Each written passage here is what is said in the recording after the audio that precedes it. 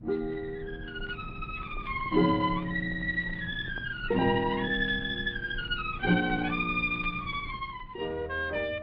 Ellenberg presents Casual Friday. Written and read by Thaddeus Ellenberg.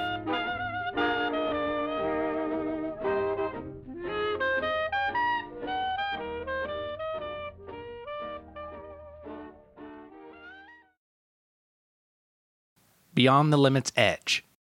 The Attack. In its first decade of running, the Tour of Appalachia was plagued with immense fraud and misconduct. It had lost the respect of the cycling community and had been reduced to a form of punishment within the national teams. Race promoter and co-founder Marcel Bocconi had been driven out of the Tour and competitive cycling altogether, leaving his brother Enzo to run and promote the race his way, with integrity, innovation, and above all, a love and passion for cycling. However, his dream was put on hold due to World War II and the interest and efforts of the USA. After the fighting, with Europe scraping together funds for a revival of their former celebrated Grand Tours, Enzo Bocconi sprang at the opportunity. From the ashes, a new era.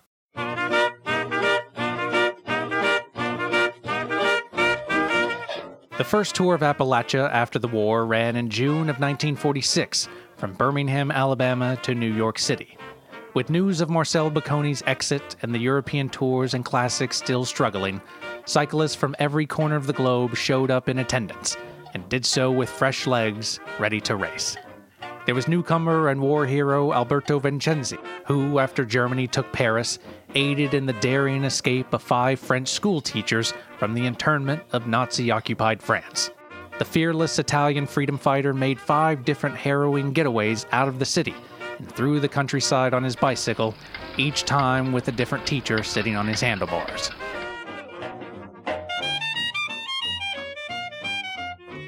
A photo of Vincenzi during one of his brave rescues, which has since become an iconic image from the war, was featured on the cover of a best-selling alternative World War II photo book from the 1960s, entitled Roads to Nowhere, Roads to Everywhere. Joining Vincenzi in the stacked field was Edwin Odell, an Olympic track cyclist from New Hampshire, in his highly publicized go at road racing. Odell's years on the track had earned him the dubious title, Always Second, because since turning professional, the celebrated bridesmaid of the velodrome had never taken the top step of the podium, or the bottom step, or any other position for that matter. Hundreds and hundreds of races over 9 years, always second. However, the local favorite on stage 1 was the Alabama-born and bred Will Willard, who had never ridden a bicycle before, but heard it was hard to forget. His logic was considered revolutionary for the time and the region. Returning to the race was the 27-year-old cycling marvel Romain Jacquinot, who before the start of the Tour had announced his retirement, effective at the end of the season. Also racing in his final Tour of Appalachia was the Belgian Jacobus Dameron. The fighty Walloon had narrowly escaped the war with his life when captured by a cell of French resistance fighters after they found Dameron in a dance hall, performing a satirical German number with marionettes and an exaggerated accent. The irony was lost on the band of fighters, and they lunged at Dameron from the audience, wrestling him to the stage. After 3 weeks of pure head-to-head cycling, with the first ever climb on the legendary Mount Mengler in western North Carolina, it would be the young Italian hero from Paris, Alberto Vincenzi, who captured his first of 3 consecutive Tour of Appalachia victories, becoming the first cyclist in the race's history to take the honor. The man from the track, Edwin Odell, had a tremendous ride, which included 2 stage victories, one at Turner's Cove and the other on the hilltop finish of Grandfather's Knob, but would find himself 22 minutes short of victory and once again finishing in second place. The bottom step of the podium went to the American Norman Buckley.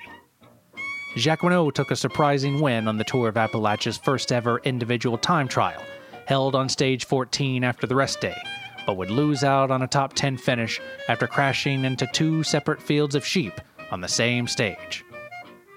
Dameron concluded his Tour of Appalachia career with an impressive showing and a 9th place finish, but was stripped of his Stage 2 victory when, instead of signing his name in the rider's pre-sign-in log, he playfully sketched out a self-portrait. A reporter from the summit wrote that although Dameron challenged the ruling, claiming the drawing could very well serve as a facial signature, it was later deemed by race organizers to not look much like him. Aided by the financial assistance of Sig Abbott, president and founder of the Abbott Motor Company, Enzo Bocconi had secured ample funds, allowing him to set the first-place award at an unprecedented $70,000. News of the staggering purse caused such attention that global bike sales increased by 10%, and the field of competitors had to be capped at 150 riders. The Abbott Motor Company had become the tour's chief sponsor and would remain the race's principal patron until 1964, after the death of Sig Abbott and the promotion of his son, Sig Abbott II, to the position of company CEO. However, the namesake and successor's first order of business would be to sever ties with the long-running cycling race after a nearly 20-year partnership, in order to pursue the home and kitchen appliance market, specifically with the company's line of two-stroke food processors. The contributions of the Abbott Motor Company changed how cycling races were promoted and paved the way for modern-day race organization as well as team construction. With the country thriving in the midst of a post-war economic boom, national cycling teams were reserved primarily for the Olympics, and instead, teams were formed and financed for the first time ever by non-cycling corporate sponsors, changing the face of cycling forever. Riders were paid hefty salaries, and in turn rode at the year's major road races and promoted their sponsors' products. At the start of the 1950s, the growing hamburger restaurant chain Jolly Burger installed the first ever bicycle-only drive-thru window at their California and Missouri stores, which they promoted by forming the Jolly Burger cycling team, led by champion climber and all-around cycling ace from Sonora, Melvin Ferris. The team made their first appearance at the Tour of Appalachia in 1950 and were a fixed part in the yearly runnings until 1957, a span which earned them an astonishing 49 stage wins, 2 black and white striped jerseys, which were awarded to the winner of the sprint classification, a competition first held at the Tour of Appalachia in 1952, and 1 variegated jersey for Ferris, who won the Tour in 1953 and celebrated by crossing the final finishing line in New York, alongside his teammates in formation, posing as they took a bite from their sponsor's newly introduced giant Jolly Burger, featuring an unheard-of 2 slices of cheese.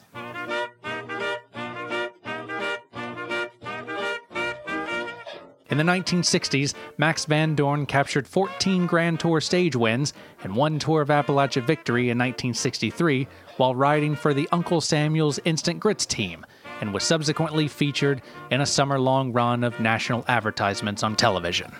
One ad famously displayed a rustic Van Dorn in a straw hat and overalls, with a litter of cycling pups running up to the breakfast table of their one-room cabin, before uttering the company's popular catchphrase, "It's grits," in his heavy, unmistakable Dutch accent. 1965 witnessed the Tour of Appalachia's first brewery-sponsored cycling team with the Bristol Suds Brewing Squad, led by 2-time winner of the variegated jersey in 1967 and 1969, Bernard Mounier. However, despite his victories, the champion Frenchman nicknamed Mr. Feather Pedals was abruptly released from his contract with the Tennessee Tri-Cities manufacturer in 1972, when, during a post-race interview after his stage win in Pucksville, Pennsylvania, Mounier was handed a victory bottle of his sponsor's beer, which he, following a celebratory swig, spat out and exclaimed, piss." Cycling historian and documentarian Jeff Hansen wrote of this corporate influence as a pivotal time for cycling in a 1999 article entitled "The Pressure Behind the Needle." What Enzo Bocconi did would revolutionize the sport.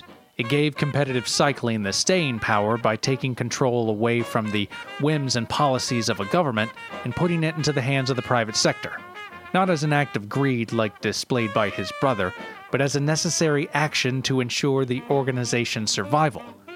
Although some may retrospectively view his approach detrimental, especially 50 years later, given the persuasive power of corporate America.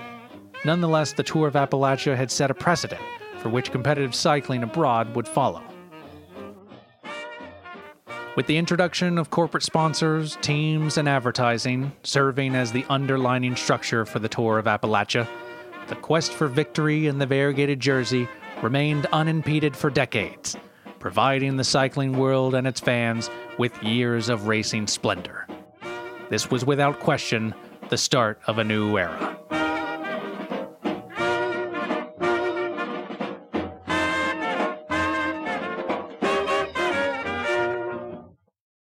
Triumph.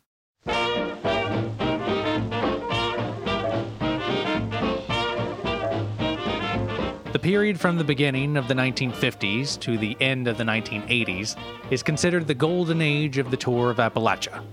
These decades were filled with extraordinary feats and pure domination.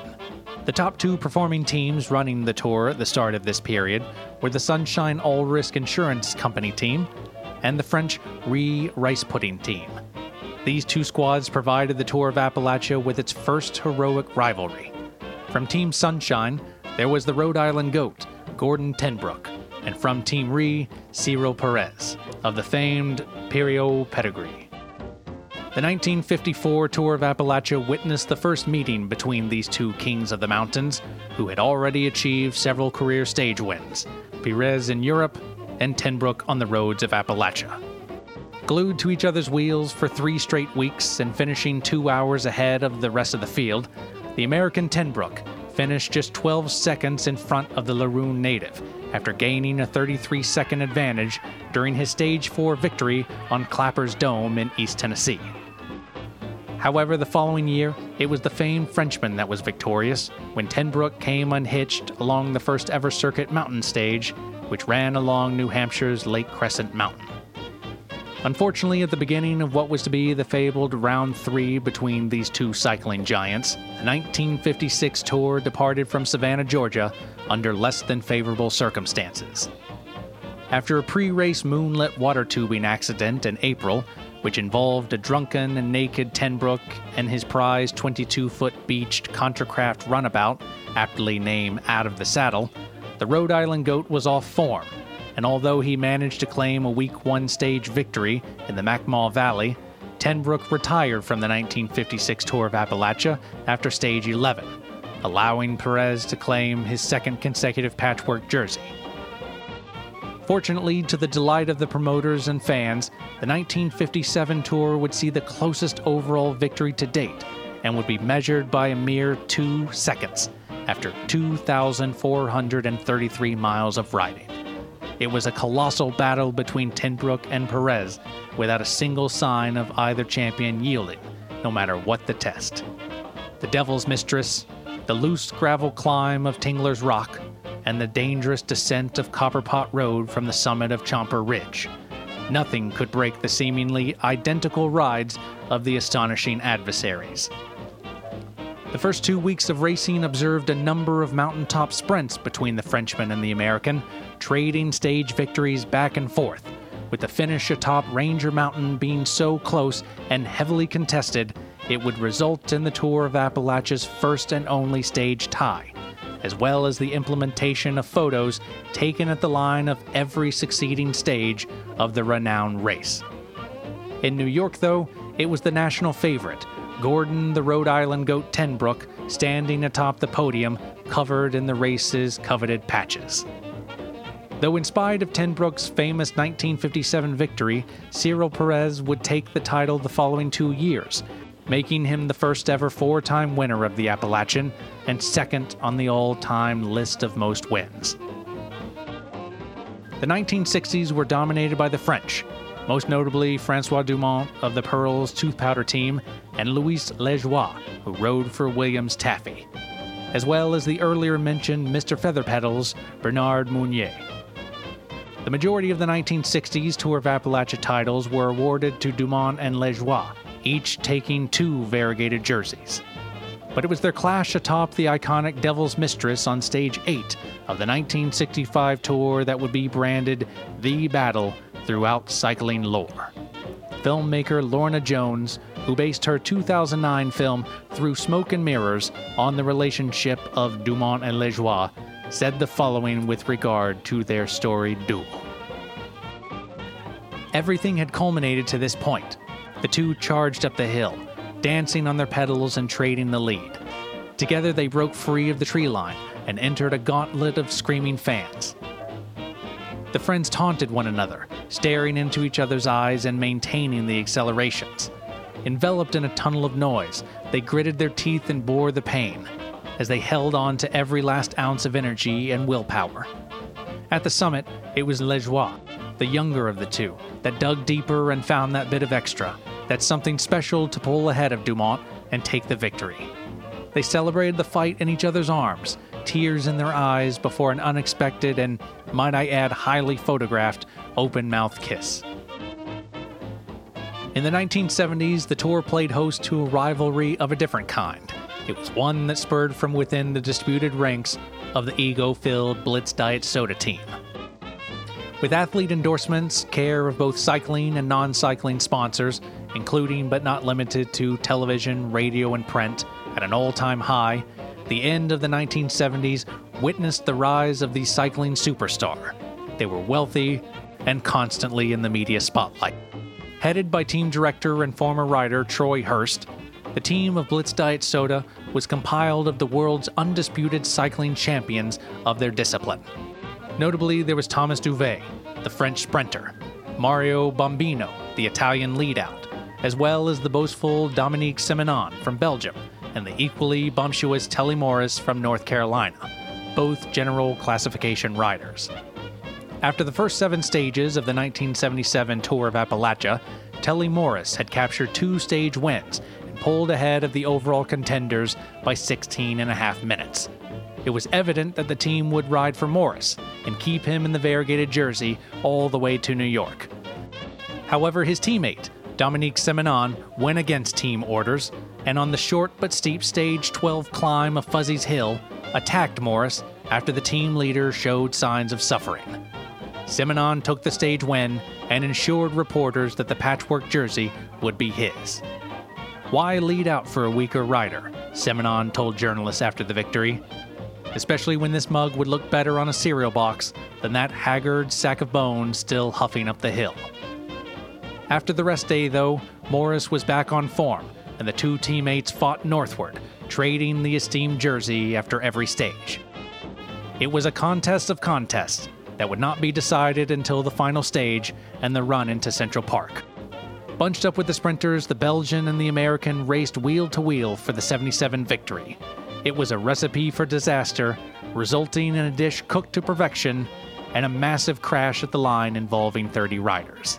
Simonon and Morris pulled themselves from the fallen men and dove for the line. It remains the most astonishing finish of any Tour of Appalachia. In the end, the two challengers were awarded the same time for the stage, and the overall victory went to the man who began the day in the variegated jersey, Telly Morris.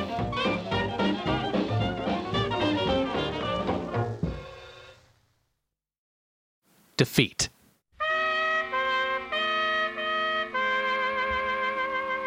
Just as the Tour of Appalachia has presented unparalleled showings of cycling magnificence, so has it offered countless displays of punishment and unfathomable loss. Crippling mechanical failures, devastating crashes, and crushing defeats have afflicted riders of the Tour for years. And in a race where simply finishing is a victory in and of itself, it's easy to consider all of the road's pitfalls. Acclaimed sports writer Clint Holback famously wrote regarding the Tour's unforgiving nature, "Misery is more than common in this arena. It's downright expected." Victories on the Tour can be won or lost on a descent. They're harsh and will reveal a rider's limit at a moment's notice. Before the construction of thousands of miles of roads, bridges, and dams throughout the Appalachian Mountains, thanks to President Roosevelt's New Deal and the Works Projects Administration Program, the Tour of Appalachia consisted of primarily dirt and gravel racing surfaces in the hills, which made descents extremely treacherous. In the 1930s and 40s, some riders used stabilizers on their back wheels until they were banned from the race in 1951. new roads meant quicker speeds and greater danger. During the descent along Apple Brandy Road on Stage 5 of the 1959 tour, the Italian missile, Bruno Romani, cut the apex of a right-hand bend and was sent down the mountain out of control. He returned to the road midway down, covered head to toe in poison ivy.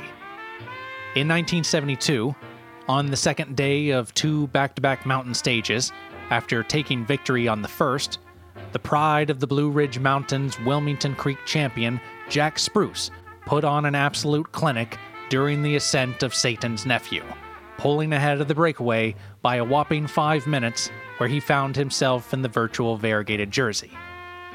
After cresting the Category 1 climb, the North Carolina native snatched several newspapers from a bystander to stuff in the front of his jersey to protect his chest from the cool air experienced on the descent, when he became distracted by his photo on the front page, taken from the previous stage's victory. He lost control of his bike and ran off the road. Spruce was later quoted saying, "I was thinking so far ahead, victory in New York, and had forgotten about yesterday's win. Maybe it was the elevation, but I thought I was staring at a paper from the future." In 1980, on the tricky descent of Triplets Dome, German rider Axel Rosenberg broke late at the famous Crow's Bend and ran wide. He was sent screaming into someone's backyard, where he smashed into an abandoned car tire and went flying over his handlebars before splashing into a duck-filled above-ground swimming pool.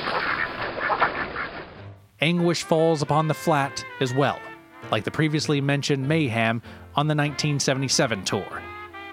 In 1985, after taking what he believed was the Stage 20 victory into Dutch Springs, New York, champion sprinter and 6-time Grand Tour stage winner Pat Hiller celebrated prematurely by phoning each of his relatives to share the presumed good news. Afterward, he phoned his high school sweetheart and asked her for her hand in marriage. A moment later, Hiller was informed by his team that not only did he not win the stage, he had in fact finished 4th. A devastated Hiller then called back his relatives, who were already in the midst of planning him a party, and broke the news. When he called back his high school sweetheart, she informed Hiller that not only had she been married for 15 years with 3 children, but that her husband was an amazing lover, and she always thought Hiller was a bit nerdy. Whether triumph or defeat, this was cycling at its purest. And although the aid of corporate sponsors was a welcomed addition to the Tour of Appalachia and competitive cycling at large, the pressure placed on the riders by both themselves, struggling in an ever-shrinking margin of victory and performance, and a benefactor expecting results, would find the most unfortunate answer in the advent of technology and medical advancement in a world on the cusp of a new millennium. It would be a stain of cataclysmic proportion that would rock the revered race to its foundations.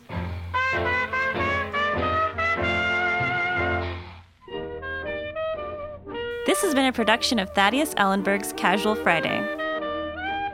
Written and read by Thaddeus Ellenberg, with an introduction by Nicole Kalasich and artwork by Adrian Lobel. This series is independently produced by Thaddeus Ellenberg and Will Scoville. To find more episodes and information, visit our website at casualfridaypodcast.org or email us at contact.casualfriday@gmail.com.